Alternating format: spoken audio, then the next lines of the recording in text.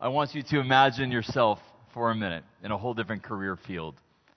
I want you to think of yourself as the hiring manager at a top-ranking firm.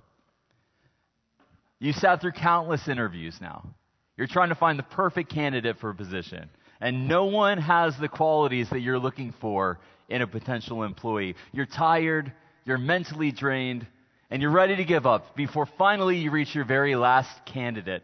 He walks in, he sits at the desk across from you. You ask him, tell me a little bit about yourself, and he takes his opportunity. He says, well, I grew up with an incredibly supportive father who pushed me to be successful. So through that success, I've led countless campaigns. I've organized and authorized cross-country humanitarian efforts. I've served as advisors to multiple top-ranking government officials.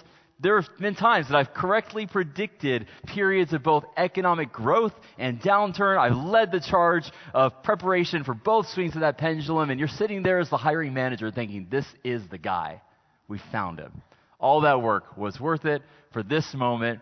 And you start saying, okay, we got to hire him. We're going to pay him whatever he asks for. We're going to do all the things. We're going to give you all the benefits. You start going through all of the things in your mind of what this potential candidate now could look like and do for your company. So you perk up a little differently. This is the guy you've been waiting for all day to interview. So the rest of the questions go well. You start moving towards the onboarding stage of the interview process.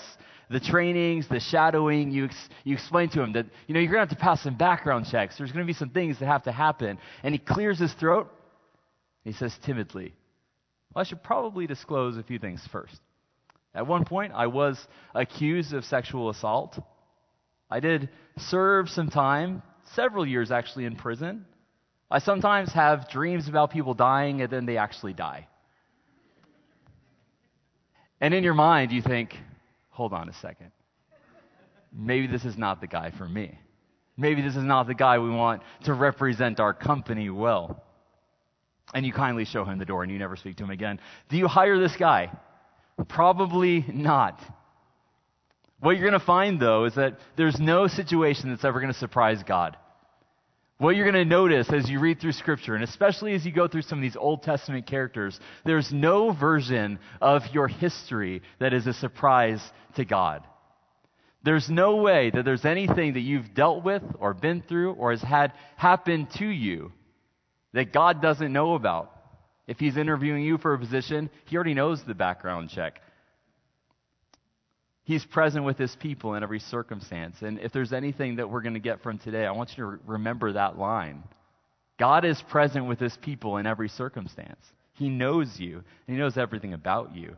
The guy you just interviewed, his name is Joseph. He's the son of the character that we just finished studying. Joseph's life is just one wild roller coaster. But the one constant in this roller coaster is that God is his seat buddy. Right? God is sitting right next to him the whole time. And that is the constant theme throughout this entire story. And let me tell you, it is a journey that we're about to go on. As far as ambitious projects to get through in 45 minutes, this is the one. So, bear with me. I promise I won't go as long as Pastor Harold. Last week, we looked at Jacob. Jacob is Joseph's father, and Jacob has 4 wives, which honestly sounds exhausting, right? I love my wife. I don't love 4 of my wives, right? Jacob's life, it's quite complicated because of his family situation. What unfolds is an incredibly difficult display of a tragically broken family. Pastor Harold mentioned this last week. We're not supposed to look at this family and say, that's a good family. Like, that's how I want to structure my home life. No. Very, very little in this story has to do with you, so I want you to keep that in mind. This is a story of Jacob and his tragically broken family. It's a family of dysfunction, a family of turmoil, of jealousy, of hatred, of betrayal. This is a story of attempted murder and deception and slavery and allegations and separation and death. And I really, really hope that's not your family today. Like, I really hope that you hear this story and you say, oh, thank God that's not my family. Because it's not. This is Jacob's family. Nearly everything that could go wrong in this family does go wrong. And this sets up where we're about to head. Jacob, he's the family patriarch. He's the father of the family. He makes his favoritism for his wife, Rachel, very clear. Remember, quite graphically even. He makes it very clear. I love Rachel more than I love my other 3 wives. And the resentment between the family runs through all of the interactions that he has. And so everyone knows Rachel's the favorite. And it comes up in conflict. As you read the story of Jacob, you notice, man, they all know that Rachel's the favorite. And it's going to cause have you ever seen Sister Wives? It's like that all the time. And Rachel knows she's the favorite. Jacob knows that Rachel is the favorite. And Rachel, his favorite wife, gives birth to his 2 favorite sons. But one of them, because Jacob likes to pick his favorites, is Joseph. And Joseph is the favorite child of the favorite wife of this very dysfunctional family.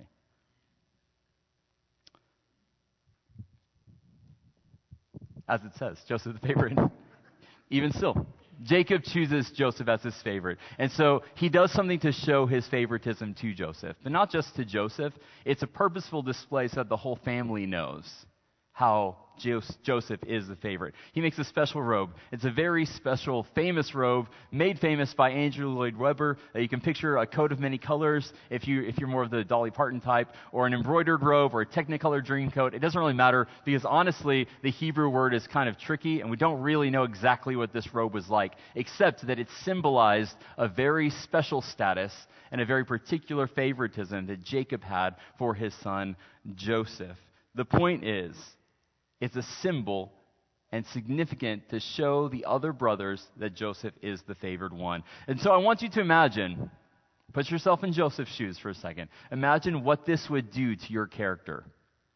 If you know that you're the father's favorite child of his favorite wife, and he purposely shows you favoritism, I just want you to imagine how that's going to color your interactions, how it's going to affect the way that you interact with everyone else in your family. Because it will affect the way that Joseph interacts with everyone in his family, specifically his brothers. Our story starts in Genesis chapter 37, verse 2.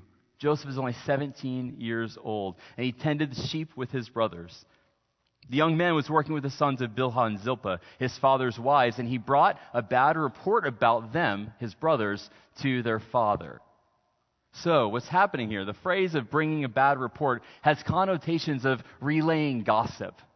It's this understanding that he's slandering his brothers. When you go to Proverbs and it talks about how a wise person does not gossip and slander others, it's the same exact phrase that's being used. Joseph isn't just going and saying, hey dad, the brothers are off working with the sheep. No, he's gossiping and slandering about how lazy his no good brothers are, because he's allowed his father's favoritism to color the way that he treats and interacts with his family. He's not being honorable. He's not being magnanimous and just, I wanted you to know the truth. No, he's purposely trying to slander his brothers to someone that he knows holds him in higher regard than them. And his brothers are honestly just having none of it. They're not interested in this. In fact, they are resentful at their lowered status for their younger brother, and they hate Joseph. The phrase, the brothers hate Joseph, is repeated often in this story. And it's not even the kind of hate that you can hide. It's the hate where, and let's quote it. It's the hate where they could not even bring themselves to speak peaceably to him. I hate you so much I can't even pretend to like you. That's how deeply broken this family dynamic is. Do you think your family ever has drama? I'm sure you do. My family has drama sometimes. But try being one of the 12 sons to your one father with 4 wives, and your stepmom is your aunt, and you're definitely not one of the favorite children. And I promise, these guys have some family drama happening, and the least thing that they need is for their little brother to be a punk all the time and remind him, hey, I'm daddy's favorite. We know, Joseph. They can't even speak peaceably to him. It's not an annoying little brother thing. This is like a I can't stand you kind of thing. And obviously they're wrong for that kind of perspective, but at least when I was growing up and I heard this story, I always just heard the brothers as these bad guys. And I mean, they do some terrible things. We'll get there in a minute. But at least understand where they're coming from, right? Joseph really sets them up not to like him and gives them a lot of reasons not to like him. In fact, let's just do this. One day, Joseph, again, the favorite son, he goes to sleep, he has a dream. And in this dream, all the brothers are out in their fields binding the sheaves of grain. And at one point, my family was in this country church, and at least like every other week, we'd sing this horrible song that was like, bringing in the sheaves, we shall come rejoicing. I still don't know, like I didn't know what a sheave was. And so I would sing it, and I had no clue. So he's like 12-year-old Jeremy, and he was tiny. He just sat there confused, singing about bringing in sheaves. And I think I'd mostly forgotten about sheaves until I was preparing for this week. Anyway, a sheaf, singular, is a bundle of wheat stalks, like grain, long, tall grain, that's bundled together after it's been gathered, and you set up this like pyramid bonfire of grain. So when you're gathering up sheaves of grain, you take it, you bundle it in little, things, and you stack them up. You can tell I'm very agricultural in nature, right? So in this dream, he's dreaming. The brothers are binding the sheaves of grain. Genesis 37:7 says, there they were, binding sheaves of grain in the field. Remember, this is a dream. Suddenly, my sheaf stood up, and your sheaves gathered around it and bowed down to my sheaf. So Joseph's dream. He and his brothers are tying up the sheaves.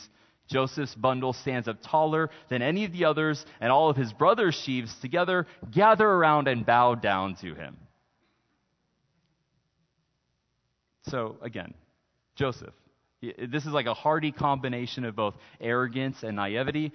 He decides to tell his family about this dream. Listen, brothers who hate me, one day all of you are going to be under my reign. So, of course, just imagine, his brothers are not going to take to this kindly. So what happens, all of the brothers are out working as shepherds, except for Joseph, who's at home not working.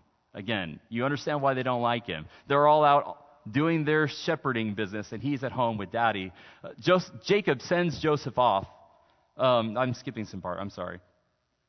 I'm skipping ahead of the story. There's a part in your life where you have to be very cautious about tact. Right? So Joseph decides, I'm going to tell my brothers about this dream where they're all bowing down to me. And he forgets that tact is his friend. And it would be my pastoral advice to you that if you ever have a prophetic vision in a dream where, you chronicle your family bowing down to you and you're already the declared favorite, keep that one to yourself. Okay? Like, don't tell the family about that one. They don't need to know about that particular dream. Tact is your friend. Pastor Harold and I were talking about this as we were preparing. Imagine how much better off we'd be if we started making habit of self-assessing questions. Like, just imagine how much better off our circumstances would be if we paused to ask ourselves, what can I do to improve my situation? Imagine how much better off we'd be if we stopped and said, what is my involvement in this conflict? Just if we made habits of self-assessing ourselves and saying, why am I feeling this way, and what does it say about my brokenness? Or if I were to respond in that way, would other people's perception of me push them closer to Christ? We need to start getting in the habit of some self-assessment before we start being too reactive. But unfortunately, I wasn't around to warn Joseph, and in a move that just illuminates his lack of self-awareness, he tells his brothers about this. And the Bible tells us this dream just made Joseph's brothers hate him even more. So he tells them the dream, expecting it to go well. It doesn't go well. The brothers hate him more. And so then Joseph goes back to sleep. He has another dream. This time, it's not about sheaves of grain. It's not even just about his brothers. Now it's the sun, the moon, and coincidentally, 11 stars who bow down to him. He has this vision of leading the entire family, even the sun and moon, meaning his father and his mother, bowing down to him. And again, it didn't go well the first time. I'm not sure what his expectation was the second time, but it doesn't go well again. So here's where. So now the brothers are out working as shepherds, except for Joseph, who's at home with daddy, not working. Jacob, the father, sends Joseph off to go check in with the brothers. He says, hey, I need you to go spy on them. Tell me how they're doing. Are they actually working out there? Because I don't feel like they're working. Again, remember, he's asking the brother who's not working to go look at the brothers who are working and come back and tell him whether or not they're working. You get why they're resentful towards Joseph. He's asking him to tattle on him. Verses 13 and 14. Israel. Remember, so when Jacob wrestles with the angel, it's a whole other story. God gives him the secondary name of Israel. So when you see Israel, it's talking about Jacob here. Israel said to Joseph, your brothers, are pasturing the flocks at Shechem. Get ready, I'm sending you to them. Joseph very quickly replies, oh, I'm ready. Then Israel said to him, go and see how your brothers and the flocks are doing, and bring word back to me. So he sent him from the Hebron Valley, and he went to Shechem. I'm telling you, the favoritism runs deep, and Joseph plays right into it. And meanwhile, the brothers who are off working see Joseph coming from a distance. They saw him in the distance, and before he had reached them, they had already plotted to kill him. Like, oh, please, don't you dare tell us about another dream. We can't stand it. We're going to kill you. But they're serious about it. They said to another, oh, look, here comes that dream expert. So now, come on, let's kill him. Let's throw him into one of the pits. We can say that a vicious animal ate him. Then we'll see what becomes of his dreams. Like, oh, we've got a real quick and easy solution for this guy. So they ambush him. And look at the mockery. They call him the dream expert. Your Bible is full of sarcastic people. These guys they don't actually think he's a dream expert. They're mocking him. Reuben is the eldest of the brothers. Remember, of the least favorite brothers. He's the eldest of them all, which means that he's responsible for whatever happens here as the firstborn. He's responsible for the outcome here. So he's thinking, I don't see this going well. So he chimes in. He tells his brothers, maybe we shouldn't kill him. Maybe we should just throw him in the pit and teach him a lesson, right? This reminds me of The Princess Bride when the dread pirate Robert says to Wesley, he says, good night, Wesley. Good work, sleep well. I'll most likely kill you in the morning, right? It's kind of that vibe. I guess we'll just leave him in the pit. We can decide to kill him tomorrow. It'll be fine. He'll be fine. So what they do is they strip the robe off of Joseph that Jacob had given to him. They strip it off. They say, listen, there's only one thing that proves that you're the favorite. We're going to get rid of that right now. So they take it off, and just think about it. This is the only representation of Joseph's dreams actually being a reality. Because he's got these dreams of him being the favorite child. There's only one thing right here that says that he is. They take it off. They strip away the representation of his favoritism. Now, there's nothing to show for Joseph being elevated above his brothers. They throw him into the pit, which is like this giant empty water cistern, another word that I Googled this week. And they continue on with their plans to murder him. But they hold off for just a little bit because Reuben asked nicely. But first, they stop for dinner because, murder can wait. Off in the distance, they see these merchants coming in. And they look at him and they say, we really don't, Reuben's maybe right. We don't really have anything to gain from Joseph's death. So instead, they come up with this plan. Let's just sell him as a slave. Let's just sell him into Egypt. So they take Joseph's coat, they cover it in blood from a goat. They sell him off into slavery, and they trick Jacob, the father, into believing that Joseph had been killed, and that was the end of the Joseph problem. We're done with it. We're over it, and we're done. And they think they've gotten rid of him. Joseph's expectations here are that he ends up ruling. He has reason to believe, validly so. The dream is a valid dream. It's a valid prophetic moment in Joseph's life that he should have kept to himself, but it's still real and valid. He has reason to believe that his family is going to end up bowing down to his command. His dream sets him up with the promise of success and reign. And what's happening to him now is the complete opposite of his dream. He's not rising up as a ruler. He's literally lowered down beneath the ground as his brothers mock him and subject him to a life of slavery. He's now Joseph the slave, not the favorite. But before we get to that, let's zoom out for a second. Because I want you to notice something about this story. God is not in the story yet. At no point, obviously he's present and active and working. We believe that. That's a core tenet of what we believe. But at the same time, in this story, God's part has been silent. He's not here yet. And this is purposeful. This is not a moment where the story is telling you something about God. It's bringing you into the world of the story. The story intentionally focuses in on the dysfunction of the family before it can then shift to redemption. It's purposely painting a godless picture for you, so that then when redemption occurs, you see God's hand moving it. I've given Joseph a hard time in this so far. He's immature, he's arrogant, he's naive, he's not even remotely self-aware. But you're going to start seeing, from this point on, a critical shift in Joseph's character as the story progresses. Imagine the circumstances. He's a 17-year-old kid. Because he's his father's favorite child, he's had certain privileges afforded to him that his siblings have never received. So his entire outlook has been shaped from that perspective. And I get it. I understand.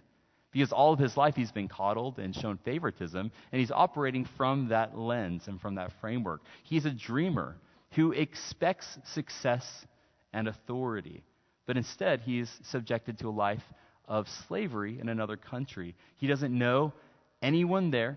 He doesn't speak the language. He doesn't understand his new context. The first time, you were talking about Romania. The first time I went to Romania, I remember I first flew into Hungary, where someone was supposed to pick me up from the airport. This part was not very well planned. They just said, someone will be there.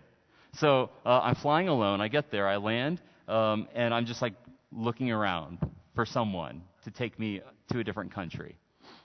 I'm traveling by myself. I land in Budapest, Hungary. I get off the plane. I walk up. Oh, thank the Lord. There's this long line of angry mobsters holding signs that say names. So I go down the list, and my name is not on any of these signs. Well, this is not good. This is actually very bad. I pull out my phone to make a call, and as it turns out, to make an international phone call, you have to have an international phone call plan, which I did not have, which is a problem. I suggest you get that before you travel. I ask someone for help. There's this guy who walks past me. I ask him for help. He just mumbles back to me in disgruntled European. And I didn't understand him. He didn't understand me. So at that point, I just figure, okay, well, maybe the guy's outside. So I just walk outside. He's not there. So then I just start walking the streets of Hungary. Maybe I can find someone to take me to another country. I don't know. I'm not sure I told my wife this story. I'm realizing now. We'll talk later. It's terrifying. I eventually found the other country. It's okay. It's terrifying not knowing anyone and not knowing a language and feeling the weight and burden of being a stranger. And I know that, me getting lost in some airport doesn't compare to your brothers faking your death and selling you into slavery, but just imagine the isolation that Joseph felt as a 17-year-old child who's never faced a hardship. And now he's struck with possibly the most demoralizing and dehumanizing fate that a person can experience. The main thing that we're going to keep seeing from Joseph's story is that God is always present with his children. And if there's anything to know and recall from today, it's that God is always present with his children. And this is true whether you notice it or not. God hasn't shown up in the words of this story yet, but it doesn't mean that he's not present with Joseph. Just because he doesn't see him doesn't mean that he's not there. I can't even tell you how often people ask me, why can't I feel God's presence? Maybe what you should do instead is praise him for his presence, even when you can't feel it. Because that's now a true display of faith. Your misperception of God's absence does not negate his presence. Just because you feel like he's not there doesn't make him disappear.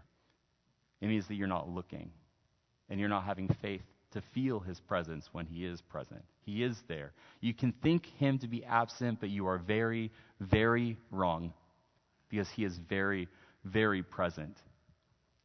The next chapter, the story takes this weird, unrelated turn. It's rated R.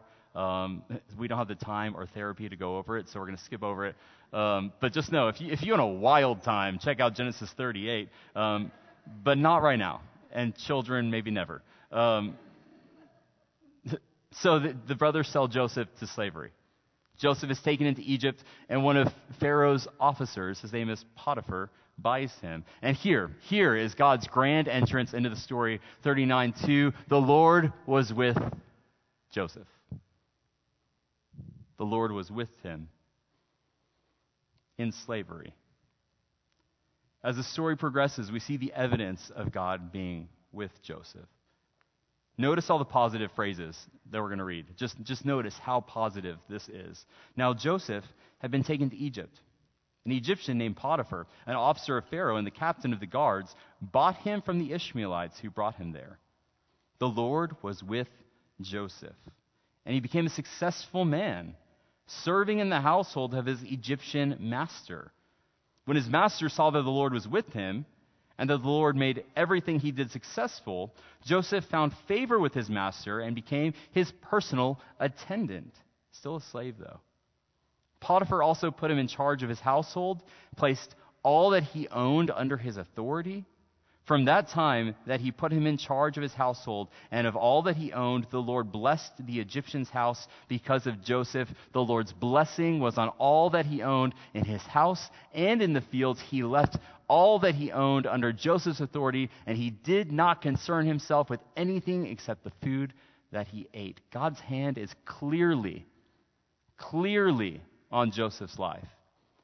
He is under the authority of his master Potiphar, and yet the Lord still chooses to bless him with success and favor. And that success now creates circumstances where Potiphar promotes him to the caretaker of the house and everything he owned, and this is a big deal. It's like the higher that Potiphar ranks Joseph, the more prosperous the house becomes. But remember, this is Joseph's story and not your story. So you can't necessarily expect grand success in difficult circumstances because Joseph's circumstances are not yours. But God is the same now as he was then, and he is in the habit of wanting to spend time with his children.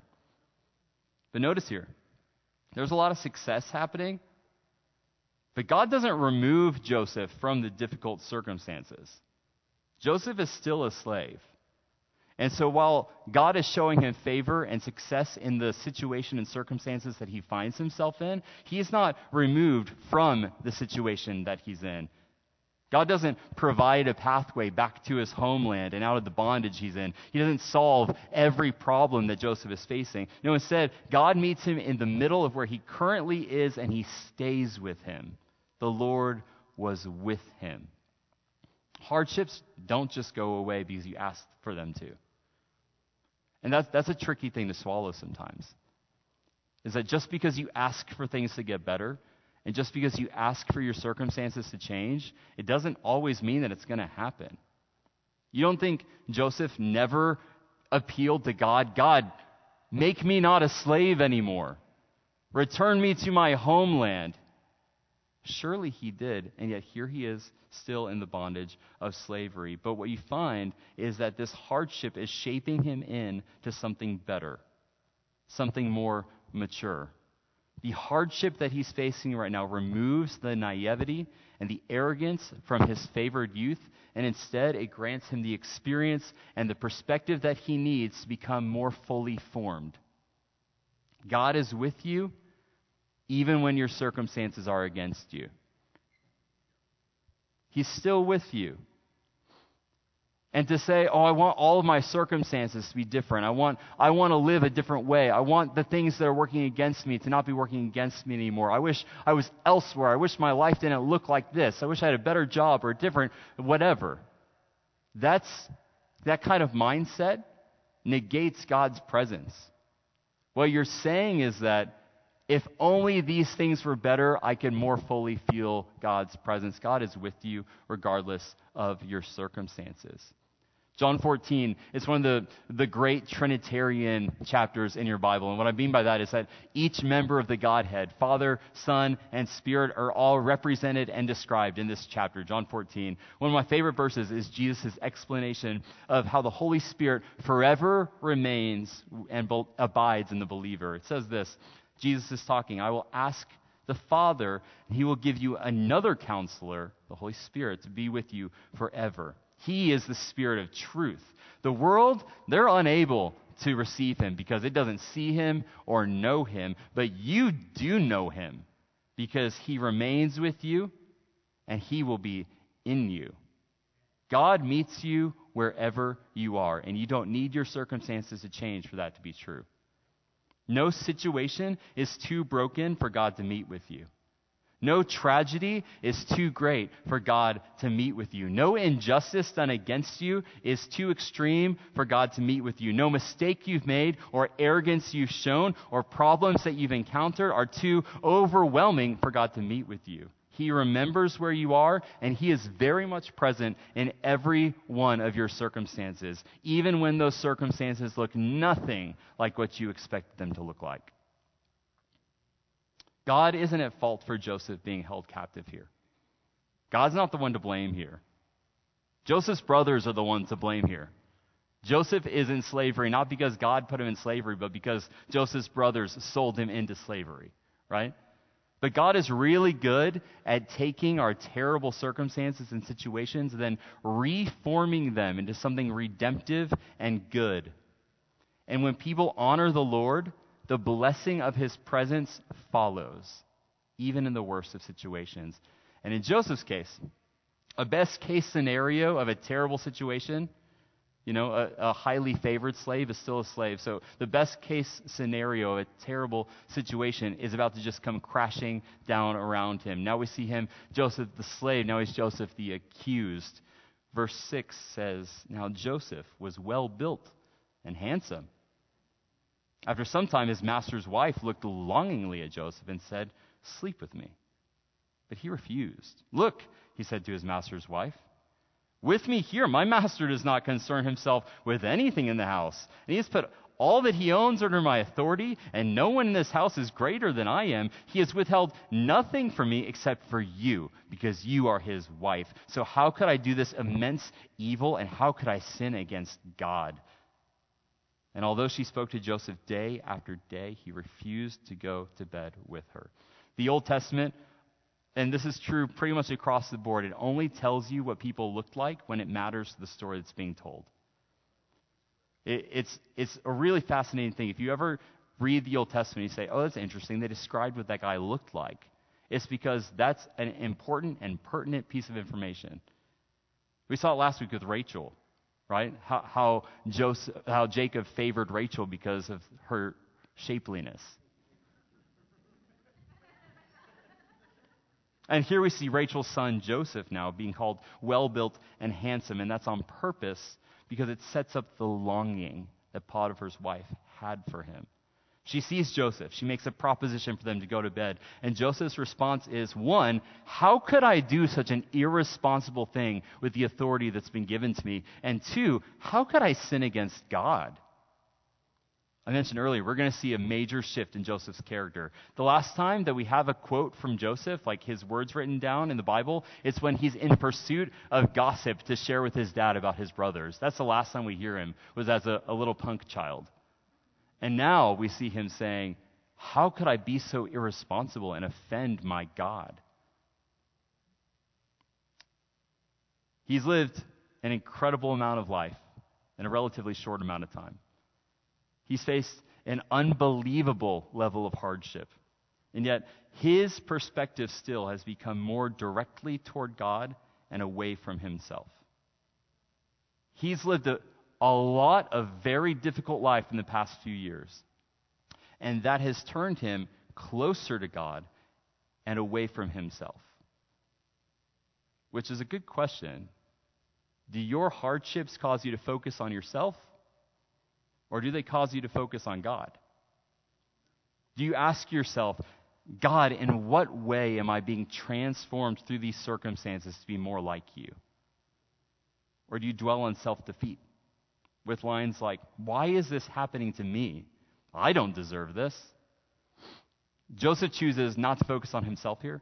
And instead he focuses on the Lord. He allows the facets of integrity and honorability and godliness to shine through him instead of giving into what would have been just the easiest temptation. And what happens is every single day, Potiphar's wife attempts to lure Joseph into her impropriety. Day after day, she finds Joseph She doesn't even ask him. She demands that he sleep with her, and day after day, Joseph refuses until one day she grabs him by the garment, which, guy's got to get a belt or something because this is becoming a problem now. She grabs him by the garment, and he escapes in a panic, leaving his robe in her hands. She then uses that as a moment to falsely accuse Joseph of attempted rape. She called her household servants. "Look," she said to them, "my husband brought a Hebrew man to make fools of us. He came to me so he could sleep with me, and I screamed as loud as I could. And when he heard me screaming for help, he left his garment beside me and ran outside," and she won the Oscar. She tells her husband the same exact story, which, by the way, Potiphar is a military commander. He's a scary dude, and he puts Joseph furiously in prison. And listen, Joseph has done everything right. For as critically as we looked at him earlier, he's a pretty good dude right now. He's doing a good job. He's trying his very best to honor God with very difficult circumstances. He's doing everything right. Have you ever felt like life is falling apart and in shambles, and you do a quick assessment, and you think to yourself, what am I doing wrong here? And you come up with no answer? That's Joseph right now. Sometimes, actually oftentimes, most of the times even, our difficult circumstances are direct consequences of our own attitudes and actions. When you have difficult circumstances, they're more than likely tied to your actions and your attitudes. And when we want to point at others for blame, or point at God for inaction, or pointing to our context for reason for our circumstances, we should instead be pointing to ourselves. So that is the normal issue, is that we are the problem. But Joseph is not the problem here. He's done everything right. And he's still not seeing the manifestation of favor that he dreamt of all those years ago. He's not seeing the fruition of those dreams that I'm sure by now feels like just an eternity away. And yet, he's still, even now, doing the right thing, being accused, doesn't jump to the conclusion that God is absent in his circumstances. The Lord was with him. Now he's the prisoner. The very next verse, Joseph is in prison. It starts like this. But the Lord was, where was the Lord? The Lord was still with Joseph, and extended kindness to him. And he granted him favor with the prison warden. The Lord was still with Joseph.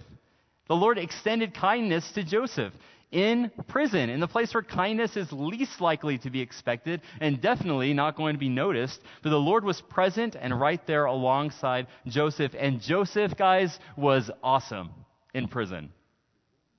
He was awesome. As far as prisoners go, you couldn't have been better than Joseph. He's put in charge of the other prisoners as a prisoner himself. He's given full authority within the prison. Like, hey, have at it, but just don't leave, okay? He's given full authority within the prison. And he was as successful a prisoner as you could be in jail because of God's kindness. And while he's in charge, 2 new inmates come in from Pharaoh's court, which, as a side note, these are some terrible working conditions. Do one thing your boss doesn't like, and he's just like, off with his head. Put him in prison. You don't need to read this one. So the royal cupbearer and the palace baker end up in prison. 2 of the Pharaoh's council. The royal cupbearer, which, what a job. You just hold the cup and fill it up every once in a while. He apparently didn't do it well at some point. So the royal cupbearer, no, honestly, what probably happened is the royal cupbearer had to be a very trustworthy individual, because oftentimes when these leaders would die, it's because they were poisoned. And so the royal cupbearer would often take a sip beforehand to prove that the drink wasn't poisoned before handing it off to the Pharaoh. Yeah, who knows?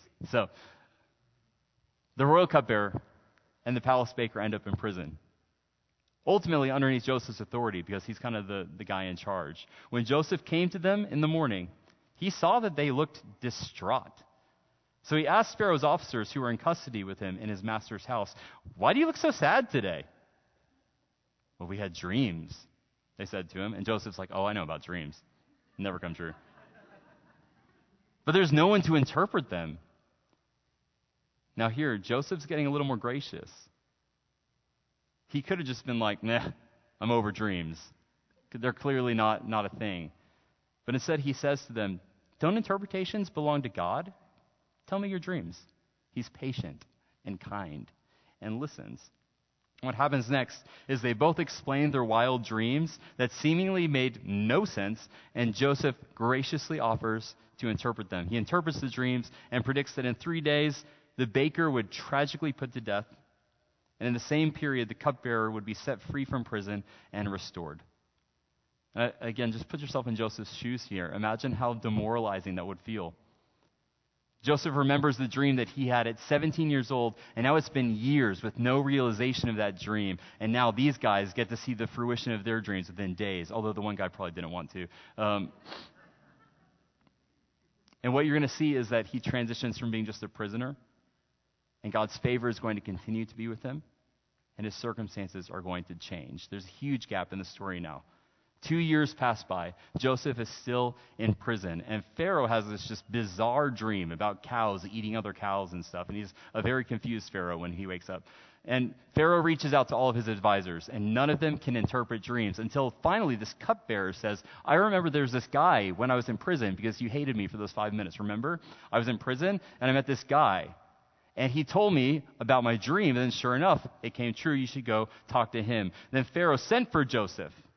And they quickly brought him from the dungeon. He shaved, changed his clothes, and went to Pharaoh. And Pharaoh said to Joseph, I have a dream, and no one can interpret it. But I have heard it said about you that you can hear a dream and interpret it. And Joseph said, I am not able to. It is God who will give Pharaoh a favorable answer. Remember, now he's, again, pushing any kind of attention away from himself and onto God instead. Pharaoh describes this dream to Joseph, and sure enough, Joseph just interprets the whole thing. The dream foretold 7 years of abundance and 7 years of famine, and Pharaoh is impressed, and he immediately takes Joseph and grants him extreme favor. Joseph has been out here solving everyone else's problems, and his dreams still hadn't come true until now. Now Joseph is finally going to start seeing some dream fruition, right? So Pharaoh said to Joseph, since God has made all this known to you, there is no one as discerning and wise as you are. You will be over my house, and all my people will obey your commands. Only I, as king, will be greater than you. Pharaoh also said to Joseph, see, I am placing you over all the land of Egypt. And Pharaoh removed his signet ring from his hand and put it on Joseph's hand, clothed him with fine linen garments, and placed a gold chain around his neck. He had Joseph ride in his second chariot, and servants called out before him, make way! So he placed him over all the land of Egypt. And just like that, Joseph the slave, Joseph the accused, Joseph the prisoner becomes Joseph the ruler. In one moment, every bit of Joseph's circumstances were flipped upside down. And most of the time, God is going to develop you steadily and slowly. And we look back and we can see this upward progression that's happened through a course of a very long time. But other times, instead of that, we wait, and we wait, and we wait, and you remain patient, and you just dwell with God because He is with you, and you continue waiting, and you have to keep exercising patience until suddenly everything falls into place and everything changes. Friends, be patient. This conflict may be leading to a greater resolution. And maybe the resolution you would have gotten a year ago wouldn't have been good enough. Maybe God is putting all the pieces together for a greater resolution from this conflict. You may be waiting because what you need right now, instead of the resolution, you might be waiting because what you actually need right now is time with God, not the advancement of your dreams. That's what Joseph needed. Joseph didn't need for all of his dreams to come true while he was a 17-year-old kid. That would have been disastrous. Instead, what he needed was some hardships and some difficult circumstances and a whole lot of time for God to spend with him before his dreams could be advanced. God never left Joseph. Time and time again, we read that in spite of circumstances, God was with him. And maybe you need to be more content with just being with God. Maybe you need to be better with that, of just being content with God being with you. Instead of asking why, or when, or how, or what, or where, maybe you should be dwelling in the contentment of the with whom. Because maybe the why and the what and the how and the whole thing doesn't matter as much as who you're with. And God is with you. Joseph's story now, it ramps down to its conclusion. Everything has fallen into place for Joseph, but one aspect of his dream is incomplete. He still hasn't seen his brothers in years. So the famine that Joseph predicted from Pharaoh's dreams, it comes true. And people across the region are starving, and Joseph is the guy to skillfully lead the country through this time of famine. And he saves countless people from dying because of his preparation, his policy, and his procedure. And what happens is his brothers then travel down to Egypt to buy grain. Joseph, being the guy in charge, but now living under an Egyptian name, a whole new identity, calls them in. They don't recognize him, and they bow down to him with their faces on the ground, suddenly sounding very familiar to a particular childhood dream. Joseph the dreamer.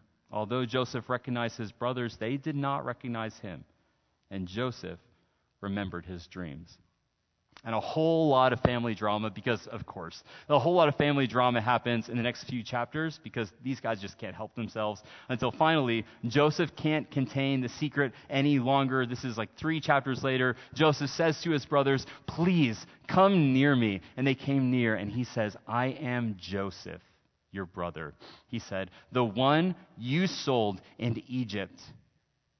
Now don't be grieved or angry with yourselves for selling me here, because God sent me ahead of you to preserve life.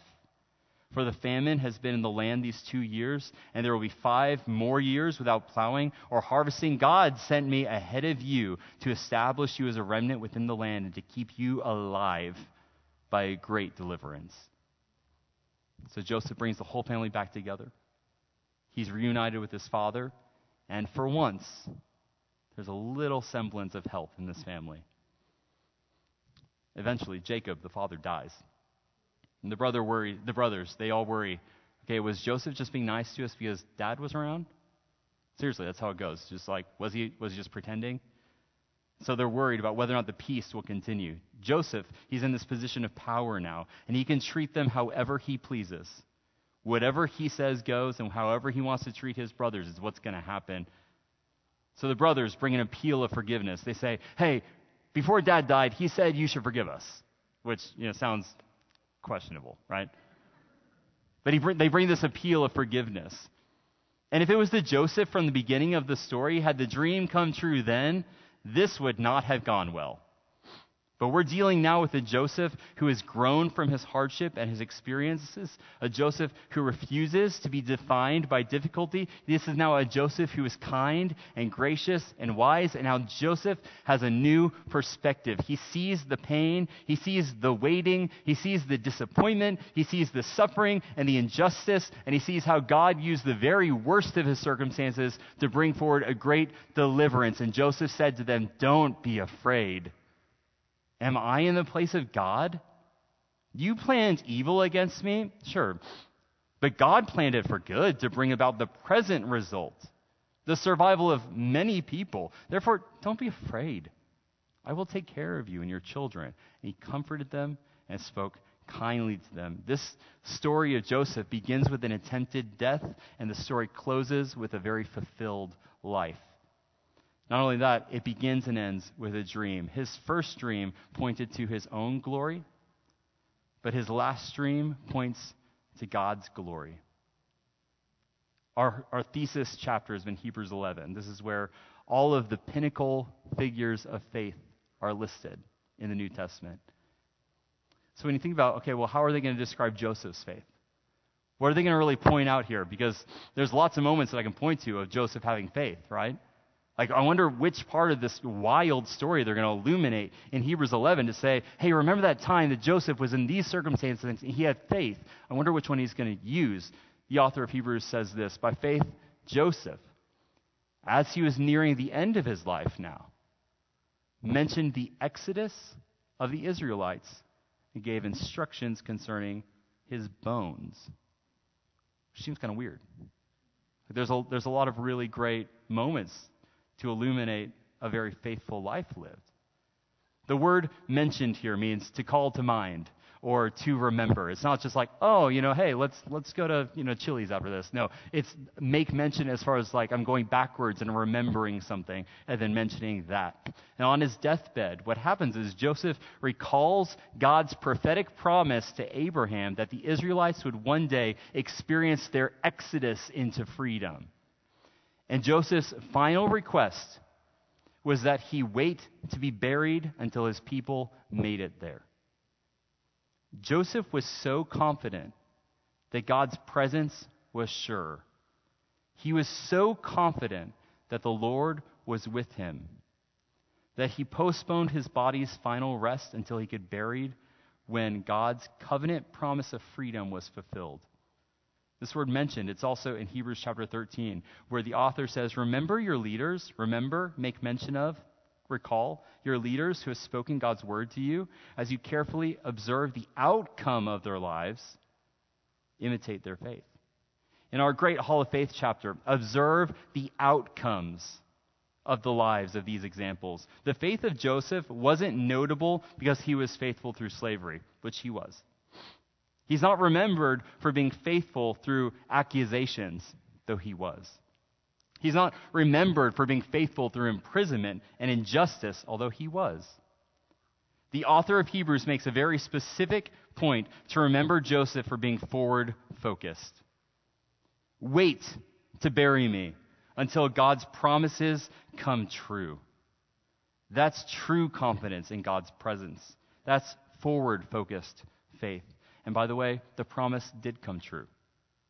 The people did make their exodus into freedom, and Joseph was buried exactly where and when he faithfully looked toward. But he didn't need to be worried about the present, which I think is the point that the Hebrews author is making. He didn't need to be worried about what's happening right now, because God never left his side. He didn't have to have this incredible faith for right now, because he knew that God was with him.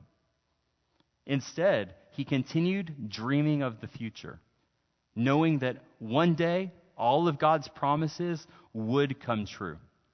And in every moment, regardless of the highs or the lows, the Lord made his presence known to Joseph. I'm confident that Joseph didn't always feel the presence of God because he's human. But I also know that he was confident in the presence of God. If you were to zoom into any one portion of Joseph's life, you'll find a chapter that just seems insurmountable. Like there's no way that this can be overcome. Keep reading, because God was present in the hardship and God was faithful all the way to the future. If you ever find yourself enslaved and imprisoned to your unfortunate circumstances, find joy in knowing that this is just a chapter and not the finale. You're too now focused. God's with you right now. You don't have to be worried about right now. True faith is knowing that God is still going to be with you. That you can look back and know, God's always been with me. Why would I be worried about what's to come? Why would I be anxious about what my circumstances look like? God's proven himself to be faithful time and time again, and so I'm going to live my life with a forward-focused faith that makes me confident in his current presence. What I'd love to do now, I'd love for you all to stand and bow your heads together. Knowing that your situation right now is just a chapter in God's story unfolding, what it does is it allows us to remain focused on the future fulfillment of promises to us. We don't have to be crippled by our circumstances if we have faith in God's presence and the future hope that we have in him. And I think if we got in the habit of praising God even in our difficulties for his continued presence, then we'd be more likely to dwell on him and less likely to be crippled by our difficulties. So now maybe you need to spend some time in just self-reflection and assessment. Are you allowing your conflict to shape you into a more fully developed believer? Or are you just a victim of your circumstances? Because God's with you right now. If you're his child, he's with you right now. Maybe you need to exercise patience with the full understanding that the hope that you have right now may not be fulfilled for some time. Maybe you just need to calm down and be patient, knowing that God has something for you later. Have faith in that, but be confident in the presence that he has with you now. Do you ever feel stagnant in your walk with Christ? Do you ever think to yourself, where is God? Why don't I feel him in my life? Why don't I feel refreshed like I used to? Maybe you're so focused on the right now that you've lost sight of what's to come. Have faith for God's continued presence in your future. He's with you right now, and he will still be with you then. Maybe you need to slow down and trust him when he says that his Spirit remains in you.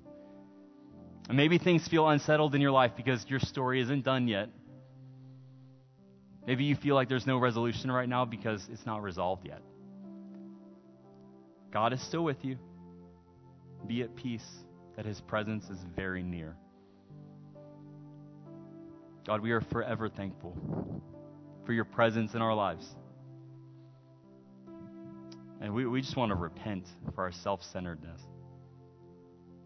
Because in that we are ignoring your continuous dwelling and rest within us. God, I just ask that you make yourself so clearly seen to the people here who maybe right now are finding themselves in this pit or in the prison or in a particular challenge that might seem too difficult to overcome right now. God, I ask that you grant them the peace of your presence, that you make yourself so known to them that they can rest confidently, knowing that you are with them in every circumstance.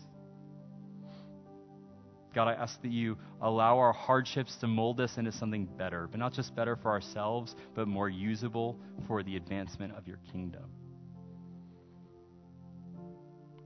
Help us shift our focus away from our present circumstances, and instead focus toward your continual presence in our lives. Make your presence obvious and known to us as we serve you. And this all in Jesus' name I pray.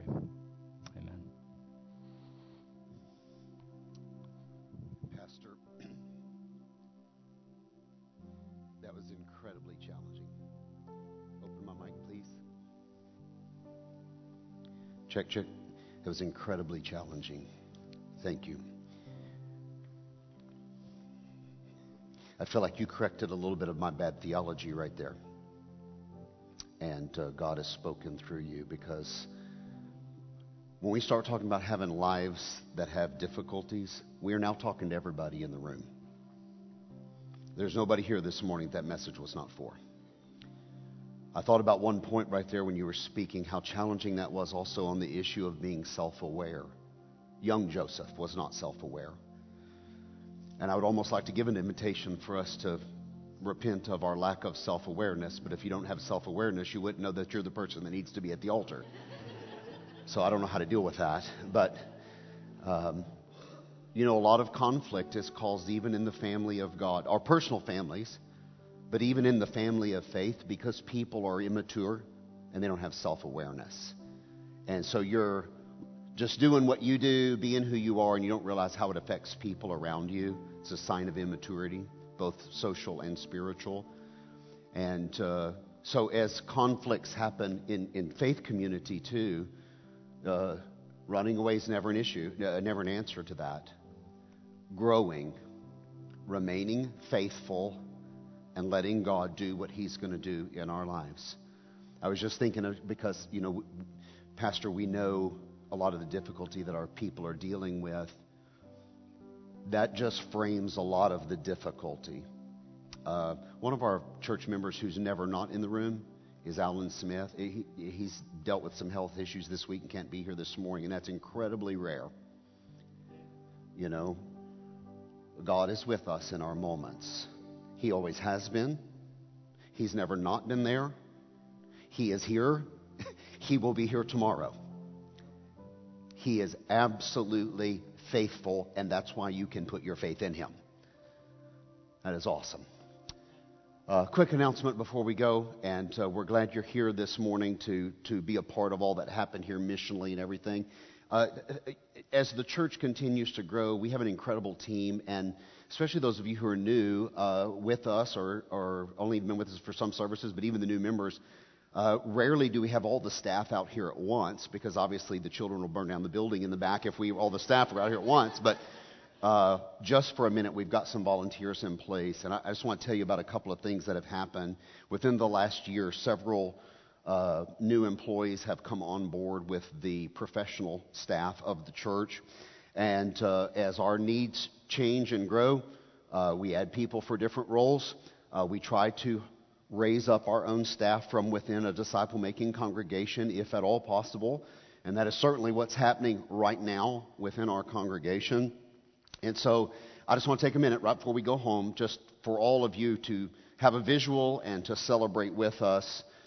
Maybe some familiar faces, but you didn't know what their roles were, and maybe some are taking new roles. So let me just quickly have the staff come. Last year, Jesse Guy joined the team as our production assistant. Jesse, where are you at? Can you stand up, please? Oh, just kidding. Come on. Jesse joined staff as production team. For all of you who, when you're sick or watching at home, you're watching the live feed, you're watching things happen, this is the gal who makes all of that happen, and we're incredibly thankful that she's a part of our church team. Josh Martin also, he's been on board for a while. We just haven't made a big announcement about it. But Josh is very faithful and capable leading our elementary as our kids director. If you have children in the elementary department, this is the gentleman that's in charge of the elementary department. He and his wife Kirsten are incredible disciples. And you're going to be hearing a lot about them in the future, because they are just blossoming up and growing right here before our eyes. Avon, come ahead. I think many of you will know Matt and Avon, a couple in our church. Avon also is our early childhood director. If you have children in the preschool or nursery, this is Avon's area of responsibility here at Cornerstone. And if you are, God's working in your heart and you're ready to volunteer and you've passed your little probationary period that we have here at Cornerstone to serve with the children, Avon would love to have you as a volunteer. Matter of fact, if you have a baby in the nursery, you need to be volunteering. And you birthed that child. Please help us care for it here at Cornerstone. And maybe that came out wrong. You fathered that child. Should I say it that way? You fathered that child. You need to be volunteering in the nursery. I've never said it that way. That felt good. All right. And so anyway, come and help us with that. And Avon does an incredible job. I expect her role to morph again this year at some point, and we're thankful to have her. Erica McAdoo, you guys know already. She's our student pastor, oversees all of youth and elementary and kind of coordinates these guys. And we're very thankful for Erica. This may be a new one to you. Garrett, are you here? Garrett, yeah, come on, Garrett. Garrett is now official part of the church staff. He's come on board just this past week as our facilities manager. Brother Ray is going to be retiring and has been an incredibly faithful employee. And we just transitioned and onboarded Garrett to be an official part of our staff now as the campus manager. And Erica, Chris, you guys come ahead. And Erica McNair is Jeremy's wife, if you don't know. And Chris, who is just up here singing, who's formerly, as of about 10 minutes ago, our lead deacon. It is no longer. And because once we bring him over to the staff side, we're going to have him step off the deacon board.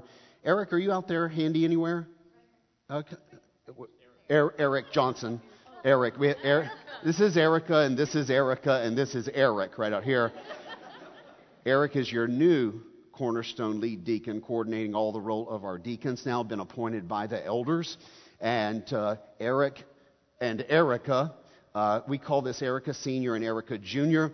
Erica Senior and Chris now join the church officially as discipleship pastors. Erica's role is now changing.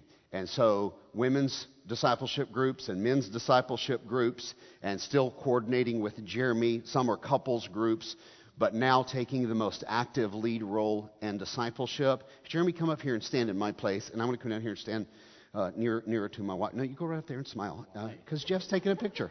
Gosh, you see how hard he is to deal with? Gosh, this is like crazy. All right, here's what I want to say before we dismiss in prayer. My role in Christianity in Texas and in our mission fields for the next 5-ish, 10-ish years is transition. I am the past. There are 1 million more reforms that need to be made in our broken churches. We are trying desperately to get those who grew up in orthodoxy to reform some of the legalism that most of you grew up with. There are still a lot of reforms that need to happen in the church. I don't want them to have to take that beating. Y'all understand what I'm saying? I'm going to keep reforming, and I'm going to take the beating on the way out. Okay? My challenge to you is God has always been with us. He is with us right now. He will be with us tomorrow. You have nothing to fear. Just follow God and let us keep reforming the church and being good stewards of the church. Let me say it this way. Here is the future, and here is the past. Hopefully it's going to be a good past. They hate it when I talk like this. This is the future. You support the future. And God was going to lead you to a great future. Father, we bow before you this morning. God, we believe you are creator of heaven and earth. We believe in you, Jesus Christ, our Lord, God's only Son. Holy Spirit, we believe that you are in our hearts, in the heart of every believer this morning in this room, that you are present with us. Lord, your presence has always been with us. Our proclamation is that we would believe you'll be with us tomorrow and all the way out. God, thank you because you have well, you do. I was going to say you have no idea, but you absolutely do have an idea of how great that makes us feel this morning. Knowing that we are never, ever alone. We are never outside your care and your compassion and your provision. God, you want only the best for us, and you want to groom us into all that you want us to be. And Father, this morning, as one people of God, our answer to your proposition is yes. Have your way in our lives. Make us into the disciples you want us to be. Let us be angled mirrors, reflecting you to this world and reflecting the glory and praise and worship of this world back to you.